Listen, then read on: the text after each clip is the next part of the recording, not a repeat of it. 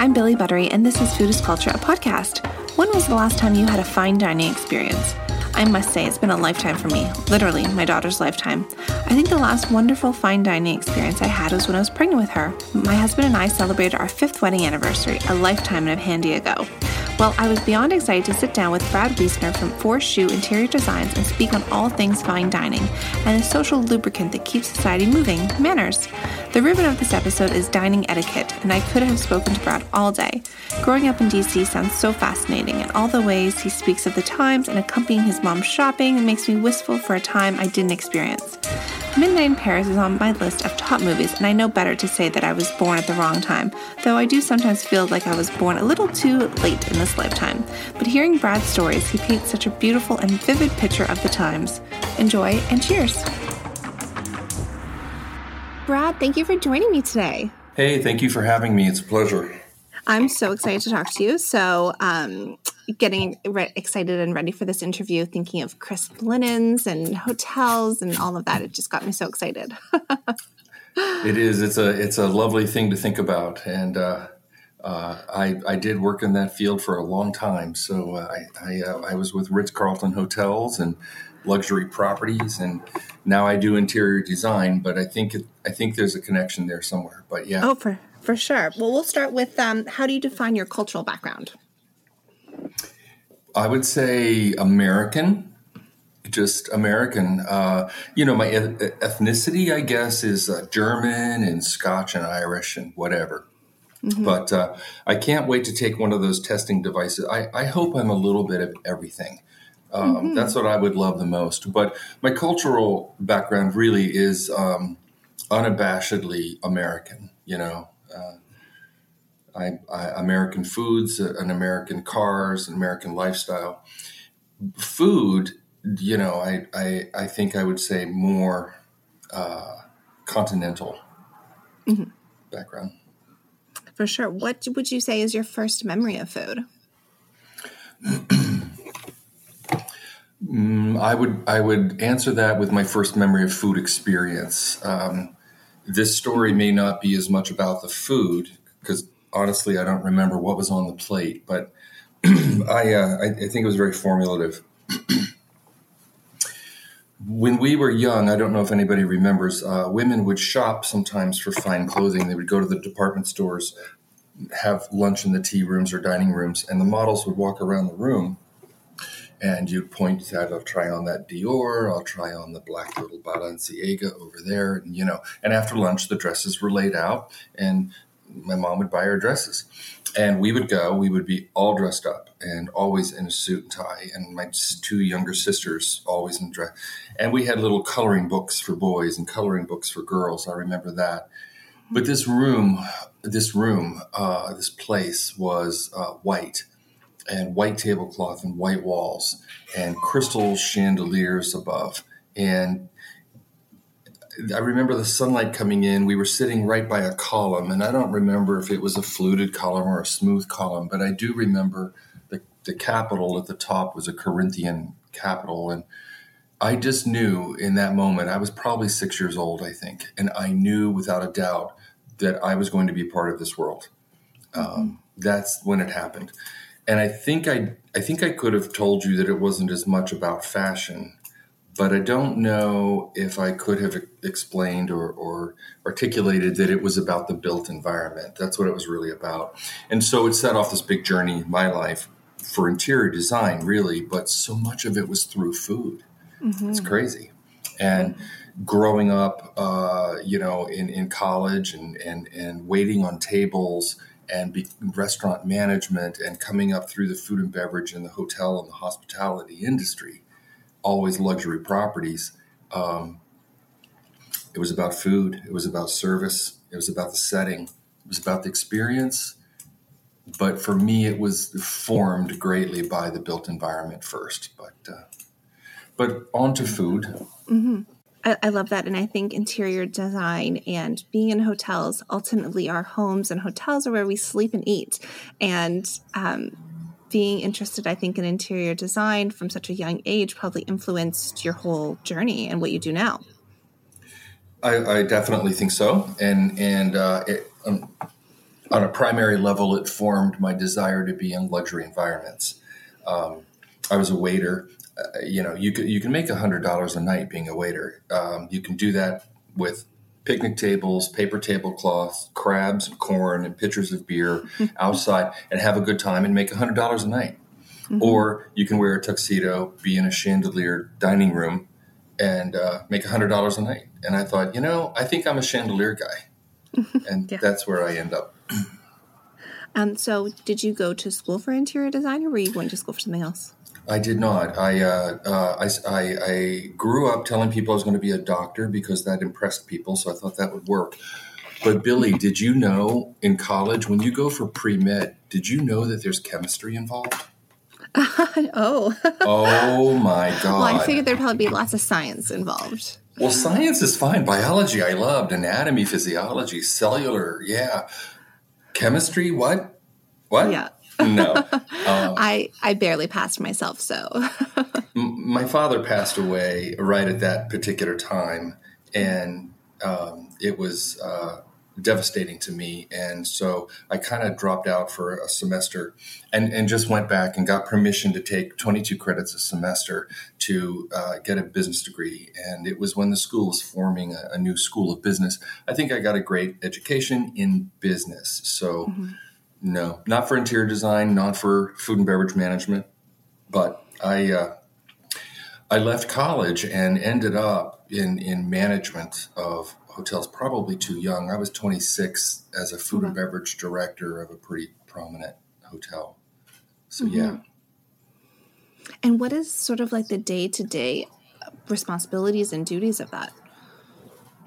As a food and beverage director in a hotel, you're responsible for all food and all beverage. That means from the moment it's coming in the back door, how is your receiving? How is your procurement? How do you store things? How do you manage the distribution of the food? Once you're inside the building, you start thinking about you're responsible for all the different kitchens that would be involved, the banquet kitchen, the main kitchen, room service, bars, VIP baskets, all the banqueting and events, all of the dining rooms, and if you're in certain kinds of properties, you might have an extensive wine list. You may have a very famous chef, and in a lot of hotels, you have more than 2 or 3 dining rooms, and it becomes quite the management issue to control costs and to look at payroll and to train employees and to have programs and developments and things. So yeah, that. Wow. It's sort of like Downton Abbey times 10, times 20 almost. Well, when I was in school taking all those credits, one of the things that I would do to take a break, because I lived in the library, I just lived there all day, is I would go to this cookbook section and open up books, and I almost didn't recognize the food. It was artwork, and I cut my teeth on, Escoffier, Karim, Jacques Pepin. Julia Child had been on TV and helped form this very French discipline, I think, is where I got my first impressions. So I worked as a waiter in a restaurant in Washington, D.C. called Four Ways, early 1980s. And it was high end. It was very high end. Our chef was famous, and I waited on Nancy Reagan and Edwin Meese and very famous people all day long. And our chef was Jacques Barre. And I remember being downstairs in the kitchen, the bowels of the building, and there's a very French battery there. The head chef, the executive sous chef, the saucier, le plongeur was the dishwasher. But the saucier and I would talk to him about the sauces, and if tonight we're doing a mousseline sauce, are we doing a Chiron, a Soubise? And he knew that I knew the difference. And when we were talking about a Béarnaise versus a Chiron, Chef Jacques came over, and because I was the only American. I'm there in my tuxedo. I'm the white American guy. The rest of the guys, this was a career for them. It was pretty good money. And Chef Jacques said, "How do you know about these? How do you know a Soubise?" And and he looked at the whole team, because everybody, if the chef is talking to a waiter, something's going on. He said, "Give him his food first from now on." Oh, wow. And I was like, "Wow, okay." So, life in a French restaurant. And I also worked at Romeo and Juliet, a very high-end Italian restaurant where Roberto Dana was our chef. And he went on to be quite famous in Washington, and still is. He's a respected chef. And there's this real culture of the discipline of service, waiting at table, whose tables were set. There was really quite the competition, quite the culture between the wait staff, the front of the house staff, of how well do you do. And at Four Ways, I learned early on, one of the biggest insults that you can get is when you're standing in the back by the espresso machine or the coffee makers, and one of the more senior staff looks at you and says, "How long have you been doing this?" That's a dig. That means something is not right. So it was very important that we polish our glasses that were fine crystal. The Christophe silver was perfect, and it was very beautiful. It was very beautiful. I went there to be a food and beverage director, and it started in Baltimore, but got promoted to the West End Cafe in Washington, D.C., One Washington Circle Hotel. And in that hotel at ground level is this cafe. And I thought, wow, I can't believe that I get to do this. Nobody knows this, but when I was a kid, my parents, they took us out all the time in Washington. How it was formed for me is that we entertained at our house a lot. My mother was all about entertaining and diplomacy and the mix of the people. It was always going out to Blackie's House of Beef or Sans Souci or Rive Gauche and Circle One. Circle One was this restaurant that was at ground level at One Washington Circle. And it was red leather banquettes and the French waiters. And we were very young running around the hallways there. But yeah, we were at Circle One a lot. And now the incarnation of that space is the West End Cafe. And I'm here and I can't believe it. And Janet Terry was our chef. Our food critic in Washington, D.C. then was Phyllis Richmond, and she adored Janet. We had wonderful reviews. It was the burgeoning American food scene. And the American food scene was blowing up. That's amazing. Well, and that was one of my next questions was, growing up, did your mother cook often or did you eat out often? My mother and father both knew how to cook. We had cookbooks and we got Gourmet Magazine, and we ate well, but it was the late 1960s. We, the three of us, had our little bar dining area more in the kitchen, and my mom and dad would eat in the dining room right next to us, and they would talk about their government lives and the annals of who's working where with what. But we were in the kitchen, and if we didn't like something, I could pass it to my little sister because she had the trash can right under her side. But I would say more that the experience that I gleaned from my parents was much more about the cocktail parties at our home, where everybody went. My mother decorated our home very nicely. It was quite the education in the art of hospitality, which was personified when we went out to dinner, which we did very often. So, and it might have just been Flagship Restaurant down by the water, that seafood restaurant that's now gone. Any birthday, we could choose where we were going to go. So my sister loved the Flagship Restaurant for lobster and for the rum buns they had. But really, Billy, it was more about the exposure to sit up straight, don't put your elbows on the table. If you're going to the restroom, your napkin lays on the seat. If we're leaving, your napkin goes on the table. Put your silverware this way. And you roll your eyes as a kid, but you learn these manners, this etiquette of dining. Which come to find out when you're older and you're being interviewed, you're being taken out for a meal. the executives of the company want to see how you act at the table. It says a lot about people, how you treat the wait staff, and how you allow yourself to be waited on, and how you use your silverware. If the clues that suggest how you were raised. For sure. I think sometimes, or maybe now, just in general, there's definitely something missing from teaching that to children, I think. And I'm not going to say I was the last generation to learn that, but going out with younger friends that don't know how to eat at a table, at a restaurant. It's surprising. I agree completely. I am quite concerned about our lack of manners as a society here in America. And I mean manners everywhere. And we won't get into the political state or our culture now, but I do think that it is illustrated completely at table.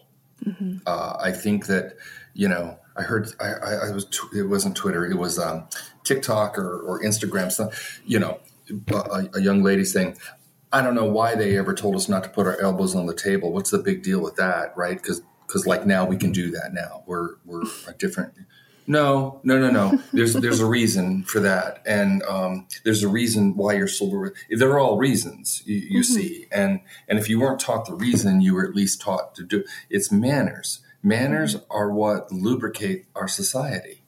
We're allowed to expect the other person to do things that don't confront, that don't jar, that don't, and I'm quite concerned about it. I think that I mentor young people.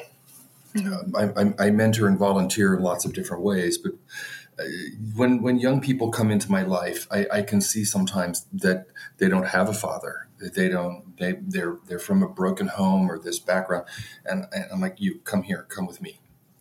Let's go to a men's clothing store. I'm going to show you what it's like to shop in a proper men's clothing store, how to be measured, what that's like, why you do this, how you dress. Here, sit at my dining room table, all this silverware. No, hold it like this. Even to the point where when you're finished, some people know that you place your silverware parallel to each other at a slightly diagonal on your plate. That means that when the waiter comes by, and you notice I'm using the word waiter, I could say server. Please don't misunderstand me. Women, completely women, fine. It's not about gender. So please, when I say waiter, I mean the person who is waiting at table. But to inform that person that you're finished, you just lay your silverware that way. They know. They come and they remove your plate. And it's easier for them to grab because it's less rattle. They always remove it from the right so that you know that when somebody's coming from the right, they're taking something away. If they're coming from the left, they're presenting something. You know these things because you've been trained to lubricate. We never in a million years, Billy, would never have someone walk up to our table and go, "Hi, I'm Robert. I'm your waiter for today. My background is this, and we have this today, and our history of this restaurant, and it's all about me. And so if you need anything, you just let me know." Oh my God, if I need anything and I have to let you know, you're not doing your job. Yeah, exactly. And when you come back up to the table and the lady sitting next to me has a half a glass of water there, you don't need to ask her if she'd like more water. Just pour it. Yep. Just keep her glass full. You don't have to walk around the table and say, "Are you finished?" Well, dude, look at my silver. Yes, yeah. I'm finished. Now I just interrupted my conversation to answer the way. Yeah, no. The biggest compliment that we ever got is when people said, I never knew that you were even around. This meal happened. I never saw your face. I never saw anything. It just happened. That was the biggest compliment. Yeah, there's two things I want to dive into what you said because I'm sitting here nodding and agreeing with everything. My parents work in film, and I grew up, 80s, 90s, and this term waiter, waitress, actor, actress, steward, stewardess sort of had started coming out, like the S's. And I remember one scene. I had been on set with my parents and the scene finished and the woman did an amazing job, the actor. And my mom said, now that is an actor. She knew her lines. She delivered them well. Like, she's just so passionate. Like, she hones her craft. She came up through the theater. Like, that is an actor. And then, a couple of days later, there was this sort of pretty blonde that the director had hired, didn't know her lines, there's a saying, hit her mark and barked. Like, she couldn't do any of that. And my mom goes, and she's an actress. Wow. Yes. It's not a, to say Absolutely. waitress, waiter. It's not I don't think, a gender thing. Is someone really honing their craft. And a waiter, that is a career. People are waiters for their career. There is a love of service. And I don't think that people should be upset by calling someone a waiter or waitress or, any of those things. So that's one thing I wanted to say. And then the second was with the table and the cutlery, I think people think that these are just useless formalities, but if you're done and the cutlery is set on one side, having been a waiter myself, if the cutlery is placed on an angle, when I go to reach the plate, I can slip my thumb over the cutlery and I don't have cutlery flying all over the place, rattling around the table. And a knife isn't falling in someone's lap or something.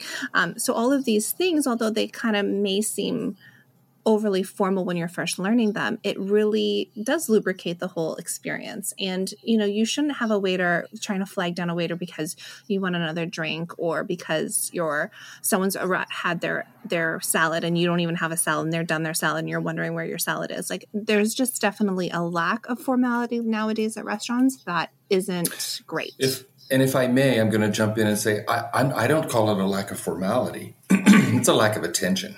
Mm. Formality. At the West End Cafe, it wasn't formal. Oh, don't get me wrong. It was very beautiful and it was very sophisticated. But we had a rather well-known piano player in the bar area that echoed everywhere through I hired a woman named Gerlinda. Maybe she was 55 years old. Beautiful German woman, sexy, always dressed beautifully at the front door. And once service was going, she would take a bottle from the bar, these Goldwasser liqueur that has the flakes of gold in it, and walk around the dining room saying, I line you mit gold, and she'd pour little glasses for people just for fun. It didn't cost anything. What a hit. And so it was decidedly not formal, but it was very sophisticated. It could be Germany, the 1930s with Billy Joel and cabaret. It could be the new American cuisine with bouquets of spring bulb flowers on the table and Janet's cooking. And it was, the buzz. But there was attention. There was attention to, in even the most formal environments, there's attention. And as a waiter or a server, you're in your tuxedo, you would come around a table and you would look at the host. And you would wait for eye contact. And if the host knows what he's doing, he sees you. Eye contact. Just look in the eye. Look away. That means we don't need anything. If you look in the eye and maybe a hand gesture, or maybe as the waiter said, "Would you like another cocktail?" Absolutely. But shall I refresh your white wine glass? You don't need to ask that. Yep. If you start to pour, you watch the hand. If the hand sort of says no, then you don't. But as you said, Billy, if you don't have your silverware the right way, number one, that means they have to ask, are you finished? Which, that's weird to me. Then the waiter has to take your silverware and put it on the angle, so there's the clacking of all that going on, so that he can then take the plate. Oh, it's all just, and to some younger people, it'd be like, what's the big deal? Yeah. But it just makes everything flow a little smoother when pay $200 a person for your experience and see what experience you get. I don't know. I was having dinner. This was years ago now, but I was having dinner with a couple girlfriends, and we were at a very nice restaurant. And one girlfriend had a habit of leaning on the table, and she was leaning on the table, and she was always like clutching her wine glass around the not the stem, The but bowl. the bowl, and holding. And then she was always like, I wonder, like, the waiter would top up all of our wine glasses, and she would kind of lift her glass up to meet the waiter's pour. Oh, and I just kept cringing and cringing. Yeah. Like, stop doing that, please stop. It makes it so much more difficult. Now I'm trying to do an aerial ballet with you. Coordinating your wine. Leave your, oh God, the fingerprints all over the bowl, the warming of the wine. How many ways is that wrong, right? Exactly. Go ahead. It's your wine glass. I don't know. It's your experience. Yeah, I really enjoy Bethany Frankel's podcast, and one of the latest episodes, she went on a little bit of a rant at the beginning on how her and her fiance went to a restaurant, and all the courses were totally staggered and nothing came out together. And, she essentially had eaten her whole meal before her fiance's, even his salad had come out. And she was like, what is this? Like, this isn't fine dining. This isn't eating in a restaurant. Like, is this trendy? Is this cool? No, it's annoying. And we need to get back where everyone has a course. And if one person orders a salad and one person doesn't, you ask, are you sure you don't want a salad? You know that they're going to be sitting there eating without but also waiters shouldn't have to explain that to people. People should realize. I think if 3 people at your table order escargot and one person doesn't, then all 4 people order a salad, all 4 people order an entree. We should all understand 3 of us are getting escargot, one isn't. And then comes, I don't know. It's just boggles my mind of, and then could I have my salad when they have their escargot? Okay. Okay. I don't know. And it's all fine. You want to please, you certainly want to provide what they want, but everyone's going to eat their escargot with a little tiny fork. And 1, 2, 3, how fast that goes. Really, you can while you're still working on your salad, and the waiters will wait because they will not remove anything until all the women are finished. And that was another thing. It was going to a table, walking up to a man's seat position from the right, and remove any. While a woman is still, first of all, in front of a woman. Second of all, she's still eating, but let me take your plate because that'll really help tell her that she's a pig and she just keeps eating. What are you doing? Leave it alone. Let everybody, So there's that. That used to drive me nuts on dates when I was in my early 20s. I went on a couple dates where I'd actually have my date ask the waiter, can you take my plate away? And I'd be so insulted, like sitting there like, I don't think that I'm a slow eater by any means, but I don't want to sit here continuing to chow down on my steak frites. I guess I'm done too. Yeah, exactly. And, that's hint number 16 about your date, So, okay, clues of how we were raised and we judge. I hate to say it, but, in the kindest way, I hope. We look and we judge, we determine, we figure out, do you want to have kids? Do you want to get married? What kind of life would you want if you were married? We interview. And part of the interview is asking the waiter to take your plate first while I'm still eating. Just tells me that you weren't raised that way. That's all, But, and how someone treats a waiter, I think. Yeah.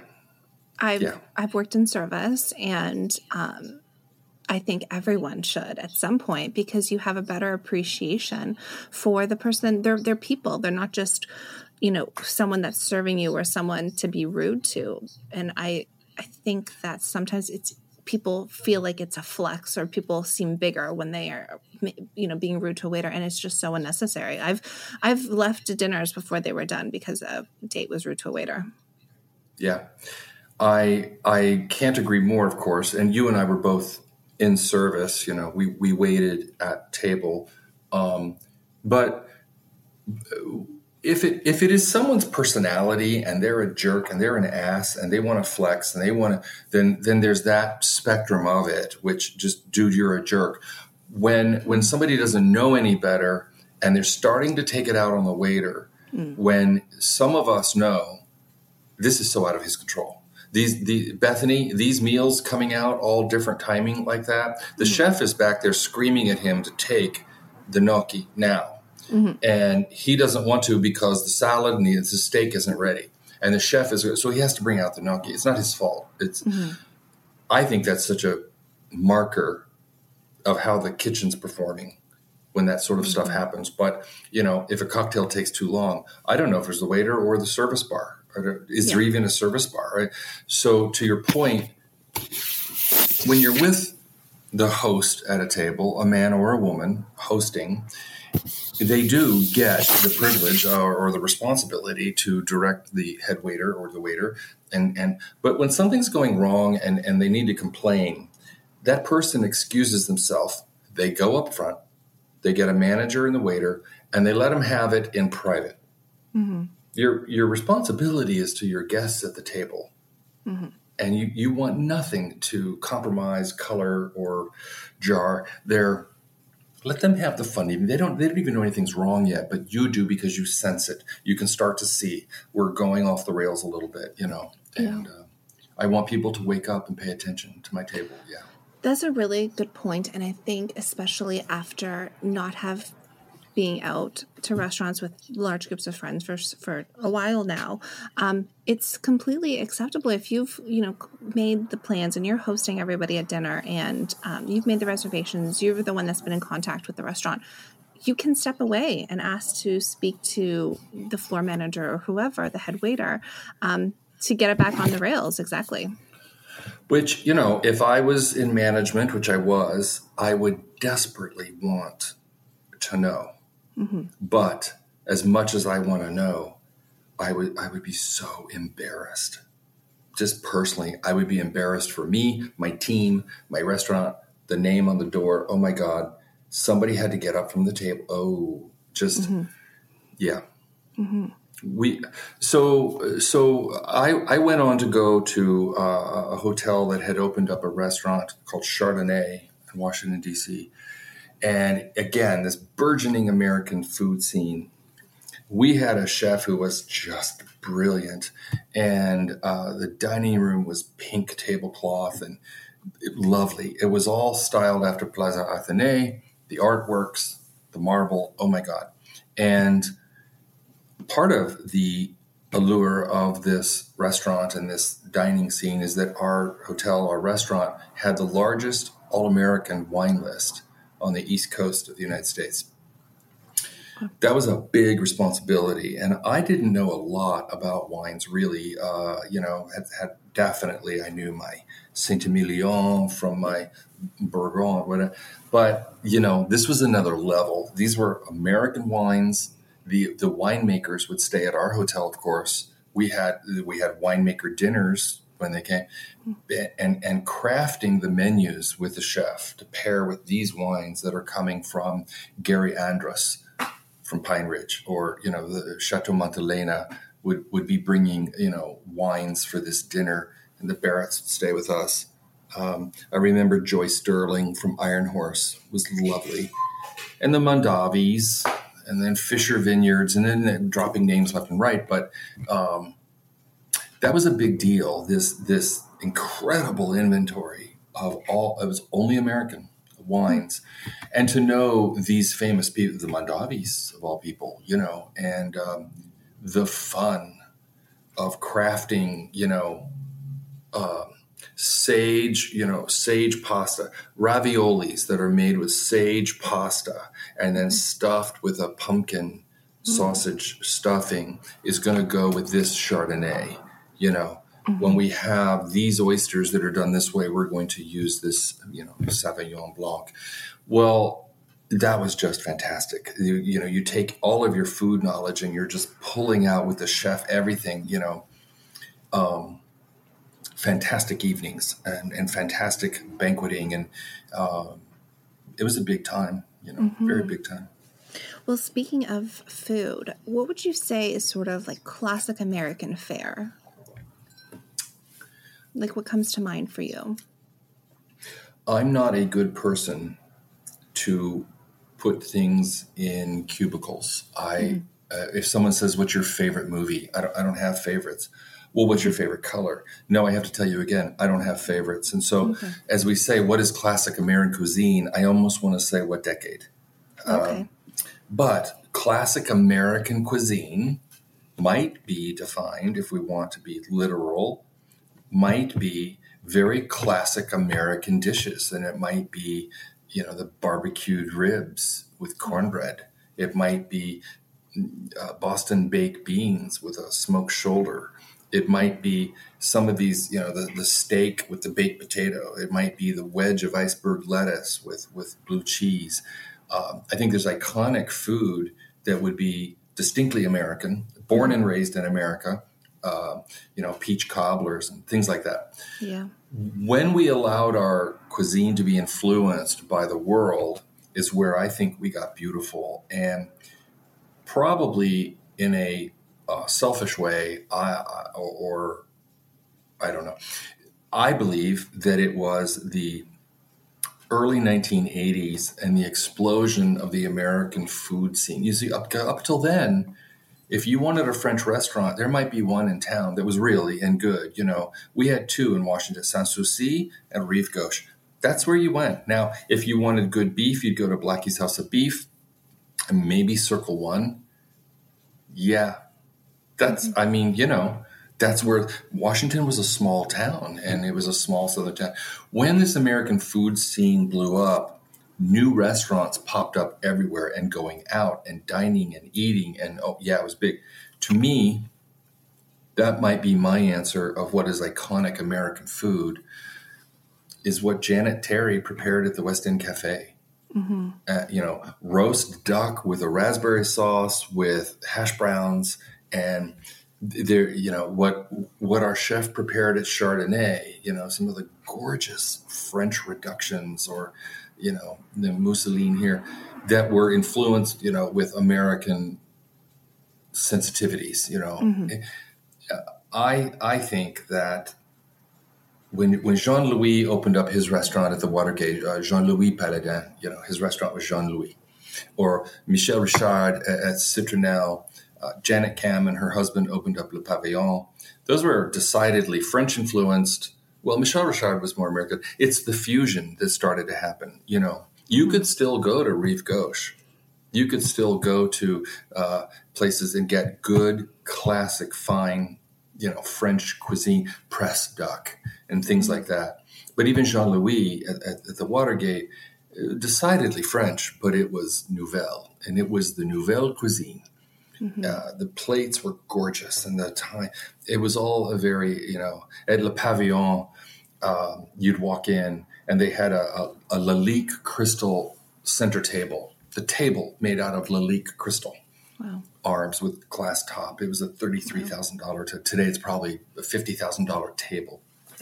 There are fresh flowers everywhere, and the waiters, we were all jealous because they ironed their tablecloths on the tables before they set table. These irons would go, if they were changing table, you'd see this little cordless iron come out. Wow, Yeah. But what is iconic American food? Maybe the answer is where we are today. So I don't have a good answer for that, I don't think. I mean, I think all of those answers are wonderful. I'm sure you have probably a answer for this. I've had the privilege of staying in lots of hotels, and I always laugh and giggle a little bit at the liberties taken with the word continental breakfast. Yes. So in your opinion, what would consist of a continental breakfast? I believe that I understand what that concept is. And so for me, it's quite simple. For me, it would be if you were in Paris and you had a continental breakfast at room service, they would bring you a croissant, de rigueur, a croissant, maybe one other pastry, butter and jam, some fruit, coffee, tea. Now, if you want, we're at a hotel and we're saying complimentary continental breakfast, I'm starting to think this is not going to be plated from the kitchen. We're probably talking more buffet, self-serve. Mm-hmm. Then I would expect a continental breakfast then to have an assortment of pastries, and absolutely must have croissant, hopefully chocolate croissant, hopefully, different fruits and cut fruits and a whole banana, and choices in the fruits. And maybe you want to add some yogurt. Now we're stretching, but I think by the time you're putting on sliced salmon, it's a full breakfast buffet here. This isn't, So to me, a continental breakfast can be rather simple, but I worry sometimes that if we're not properly informed, are we expecting the oatmeal, the cereals? Are we expecting, how many choices would there be for continental breakfast? Usually not that much. Mm-hmm. Well, I've encountered everything from full buffets with hot plates with eggs and bacon, or in Italy, the continental breakfast was a selection of cheeses and meats, some olives, fresh fruits, some pastries. And then at a hotel in Halifax, there was some waxy apples, a banana, and some day-old crescent rolls. I won't dare call them croissants. I'll call them crescent rolls.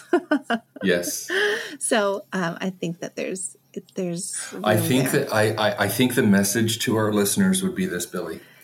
If you are anticipating a continental breakfast, you need to have an open heart and an open mind of what they have, what they offer, and what they determine is because it's free and it's offered to you. And if it is a lump of cheese, and some grits, that's it. It's your clue to say, I think I'm ordering off the menu. Yeah.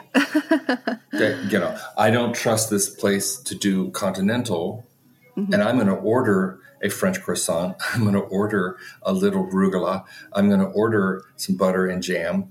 I'm going to order coffee. Yeah. And some fruit. Yeah. What would you say now when you celebrate? Do you enjoy going out to celebrate? Do you like staying in and hosting? Again, it's so situational, age appropriate, whatever you want to say. So, enough about me and back to me. The travels I had through my career went from that Chardonnay restaurant to the Inn at Perry Cabin. And I'll bring this up to answer your question, but it's a very long answer. Over on the eastern shore of Maryland, it was the Inn at Perry Cabin. It's been there for a long time. It's had different incarnations. It's a lovely oak line drive, a big white bramble of a mansion right on the water. It was a lowbrow drinking hole at one point. But if anybody remembers the United Kingdom, the England London company, Laura Ashley, and Laura Ashley Fabrics, famous in the 1970s, she personified the British way of thinking and lifestyle, and became very, very famous and blossomed into home and decor and Laura Ashley sheets, Laura Ashley pillows. You may know the name. Her husband was Bernard Ashley, and together they did this empire. He let her run the company, really, but his interest was always in fine things in life. A lot of people don't know that Laura died I think, and don't quote me on this, I think it was the late 80s, early 90s. She fell down the staircase of their big estate home in England and died. And I think it really affected Bernard. And the company kept going, and the brand was still there. He wanted to start opening up beautiful inns. And he went to Wales and found Llangoed Hall. It's two L's, Llangoed. It's called Llangoed. There's a C almost, a Llangoed Hall. And it was beautiful. The old English country house and the rambling rooms and the manner, the guest rooms were all different, and the roaring fireplaces and the discreet service. And it was a hit. Very fine. Very, very fine. And when he came to America, the place that he chose to open first, he purchased the Inn at Perry Cabin, St. Michael's, Maryland, and took this, Greek revival columned mansion on the water, added some extra rooms. And with 42 rooms, each was decorated individually. The breakfast room, the morning room, there was another room, the library, the snooker room, there was another room, but these rooms all over, beautifully decorated. Mm-hmm. And I was the assistant manager there. And our food and beverage team was excellent and just super, super. The whole culture was so different than the hotels that I had known. You walk in, you go to the front desk, and the computer looks up your reservation. The person's checking you in. You get a key and go find your room. Mm-hmm. No, this was such another level. There was no check-in, and so when people would call us and my direct team there at the front office, the phone calls were never quick. It was very long, and it would be, Miss Billy Buttery and her husband. Okay, great. You're coming from Canada. Great. You're driving a gray Jaguar. Okay. Why don't we do your registration now? Let's have the license plates of your Jag. Okay, great. A gray Jaguar. And you'll be right the 22nd around, 3 o'clock? Okay, great. While you're here, would you like bike riding, horseback riding? Millions of things. Would you like a sailing trip? Would you want to go fishing? And you set up, what's your favorite color? Pink? Okay, great. Now, another phone call comes in, and it's the Smiths. They're from Washington, D.C. They have a Cadillac. They're coming around too. Favorite colors, blue. Well, when we had days of arrivals, we would produce for our porters out front the list of arrivals. Mm-hmm. And here's the secret for all of our listeners. Anybody wants to know, how did it happen when I went to this really famous hotel and I get out of the car and they know my name? How does that even happen? There's ways, but our way was the porters knew at 11 a.m. it was the Rockledges from Pennsylvania. Around 1 o'clock were the Smiths from Washington, and around 3 o'clock were the Butterys from Canada. And if a car was coming down the drive, the binoculars, and it's a Cadillac, DC plates, these are the Smiths. And by the time they pull up, the doors open. Good afternoon, Mr. and Mrs. Smith. Welcome to the Anna Perry cabin. Your luggage is already gone. Mm-hmm. And by the time you're walking in the front door, the car's gone. And there is no front desk. I mean, you're just shown to tea. Mm-hmm. And it just sets up this. And there you have your favorite Earl Grey tea. You like the Lapsang Shuang tea. I didn't pronounce that well. But your room is your favorite color of blue. Wow. Mm-hmm. And blue hydrangeas in your room. We had found out that you wanted feather pillows. And your dining reservations for this just couldn't be more quietly administrated for you. Oh, here it is. It's around 3 o'clock. Here come the Butterys from Canada. Yep, gray Jaguar. Here it is. And your door's open. Good afternoon, Mr. and Mrs. Buttery. You're shown in. And there are your pink roses in your room and all that. That whole thing, I mean, we had a different china for every single meal service. So breakfast was in the breakfast room, and it was sunny, cornflower blue and buttery yellow, and the china and the sunshine and the fresh coffee and just wow. And then, the main dining room had its china, room service had its china. And if you wanted a picnic, we would roll out the Oriental rug for you and place and you could have your picnic on that china. I love that. So, to answer your question, a special experience, a special celebration. Mm-hmm. And I won't take up more time with it all, but the Inn at Little Washington. And if you've never been to this little town in Virginia, which is Little Washington, Virginia, mm-hmm. It's just the most incredible experience, the dining. And I won't take that. You want to know what mine is? It's quite boring. At my age, there's nothing better than my birthday. It's very private. Mm-hmm. I want it in my dining room. I want my fireplace going. I want my dog with me. I adore roast duck with a great Pinot Noir with my dearest friends. It's a very rich experience. It doesn't come with all the trappings of some of the things we've been talking about. Mm-hmm. There's no waiter. Doesn't matter how you place your silver. It's my dearest friends, the fireplace, background music, the environment. And here we are. We've come full circle to the built environment. Mm-hmm. I think the ambience, the atmosphere is so important, and it's music and candles and lighting and flowers and the decoration of the room and the appointments, the tablecloth itself, the silverware, the crystal. And just now we can talk about the food and the service, but the stage has to be set first. Mm-hmm. Well, and the way you're describing everything, it's really as an experience as opposed to an outing or just a meal or just a weekend. It's the experience of it all. And the seamlessness of it all. Yes. Because what good is it?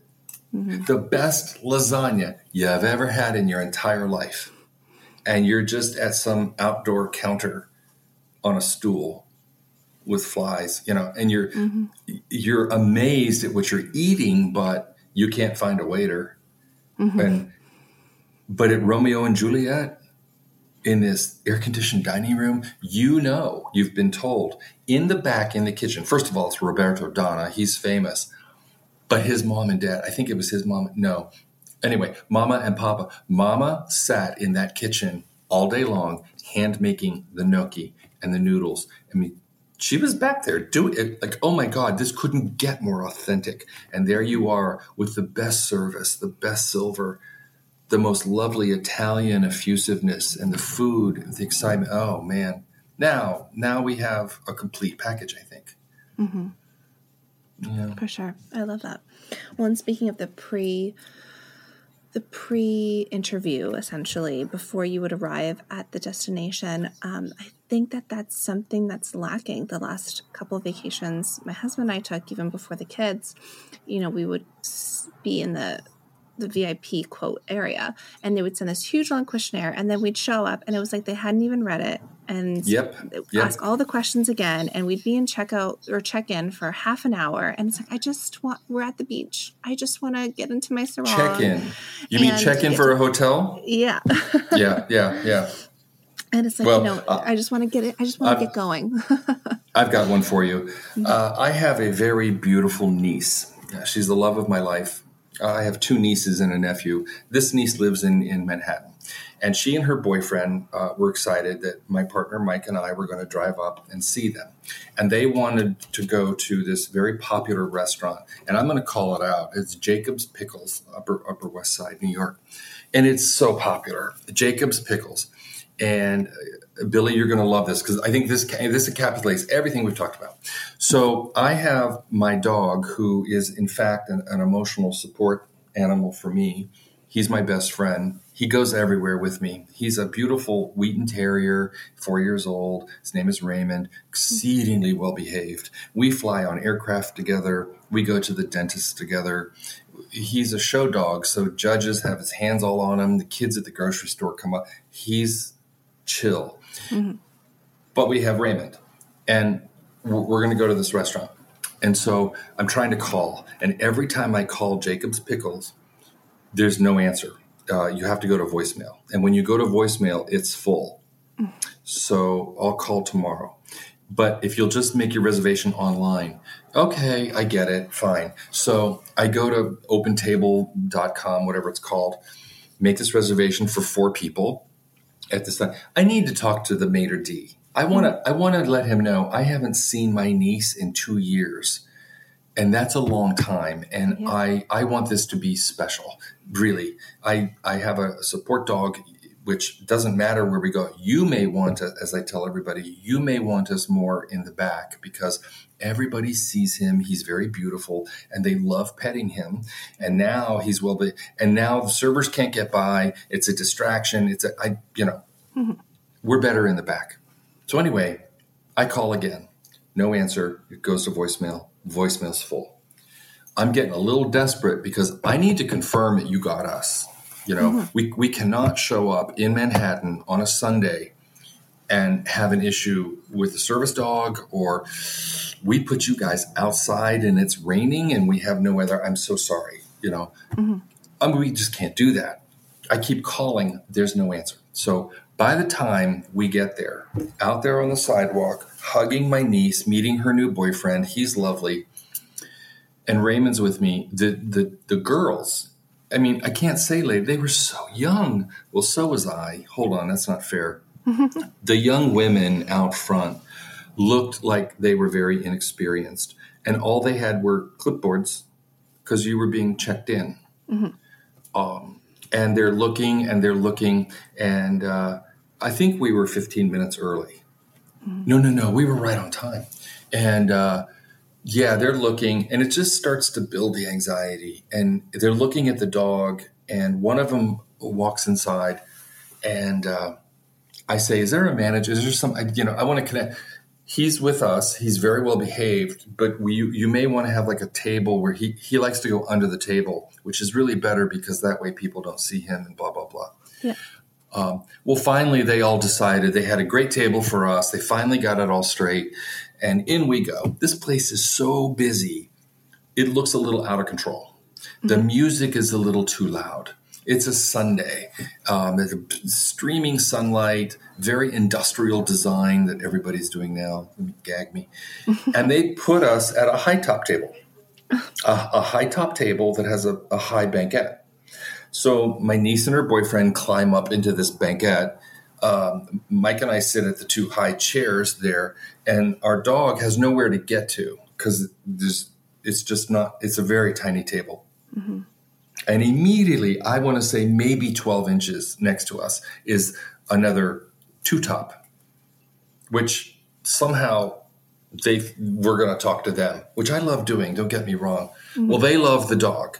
So now the dog is over on their side. The waiter is nowhere to be found. I'm dying. We just got here from Pennsylvania. Could we get something to drink? And it went downhill from there. I won't bore you. The music was blaring. I can't really hear my niece, what she's saying. But the food was supposed to be so good. And I happen to love Southern low cooking.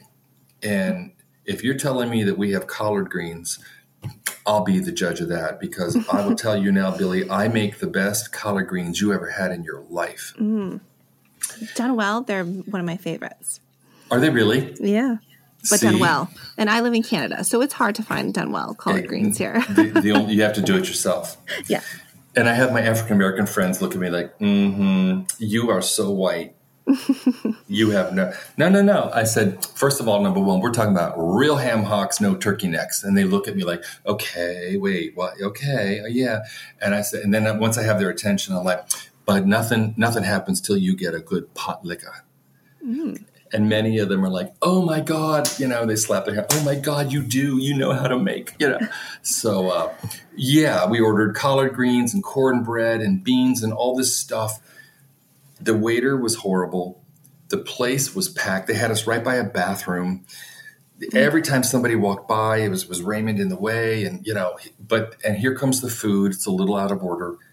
But indeed, the food, oh my God, the food was excellent. Oh, wow.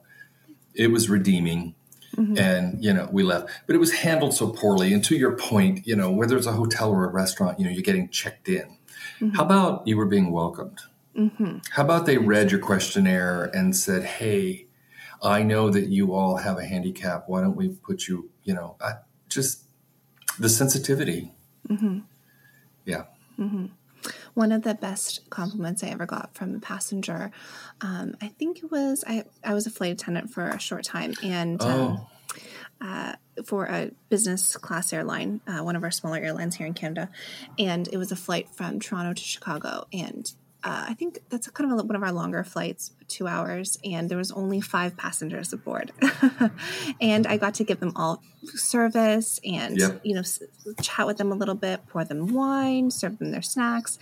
And one of the men, really nice, expensive suit, expensive shoes, Rolex, could tell he was used to fine service when he was getting off the plane. He said, that was one of the most delightfully uneventful and pleasant flights I've ever taken. Isn't that lovely? It was so lovely.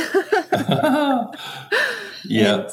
And I think that is sort of, what we've been saying this whole time is great service is pleasantly uneventful. It's just, that's it. Mm-hmm. I don't know what else to say, Mm-hmm. And it lets the patron or the client or the customer really enjoy their time and their experience by not having any hiccups or friction when they come aboard or get into the restaurant. Friction. Mm-hmm. There's no friction. Mm-hmm. Manners lubricate. Yes. So there's no friction. Yeah. I think that's going to be the title of the episode. Well, I had so much fun talking with you today. Okay. I hope to speak with you soon. But if people want to learn more about you and follow you online and your beautiful interiors that you post, how can they contact you? My company is named after my grandfather, so it's Forshew Interior Design. Our website is www.forshewdesign.com. Our Instagram is @Forshew Design. Yeah. And really the website's the best way. We have a blog, looking at some things to do on the website that'll be fun. We're always updating our website. I think I'm discontent or malcontent and always like to, we just had a big photo shoot. So we're going to be putting some of our photos of ourselves on the website and things like that. Mm-hmm. But it's Forshew Design. And although it's interior design, I design weddings. I've designed a prom dress for a young lady that I think was remarkable, I was told. So design goes in many places, and I think nowhere more appropriate than having hospitality at the table. I love that. Yeah. Usually I wrap up with some rapid fire questions, but I know you don't like to be boxed into one answer. So maybe we'll forego it this time. whatever, we can try it if you like, but whatever works. Well, they're just little silly questions, so we'll go for it. All right. Okay. Apple or pineapple? Oh, pineapple. Do you prefer to dine indoors or al fresco? Indoors. Do you prefer to host or be a guest? As long as it's good. Fast food question. Do you eat in your car or wait until you get home? Oh, in the car. McDonald's in the car. Absolutely. Mm-hmm. Nothing like it. Delivery question. Do you eat out of the containers or do you plate? Situational.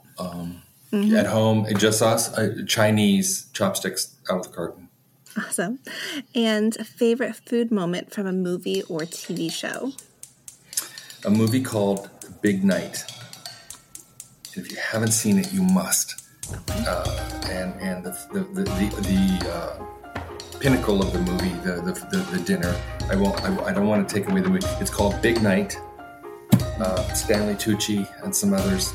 It's an incredible movie about a young restaurant trying to really get a foothold. I think the big food critic is coming tonight. The energy, the consummate undercurrent in a restaurant that everybody feels is exemplified. The movie Big Night is a food scene in a movie. Most indelible. I love that. Okay, and then if you were to pick a food to describe your personality, what would it be? Yeah, it's going to be hard. Hazelnut Dacqua. Love it. Well, I could chat with you for hours, so I do hope you start your own podcast so I can listen to all of your fabulous stories. I got them. Thank you so much, Brad, for joining me. It was really a pleasure. I thank you for inviting me, and I also enjoyed it very much, Brad.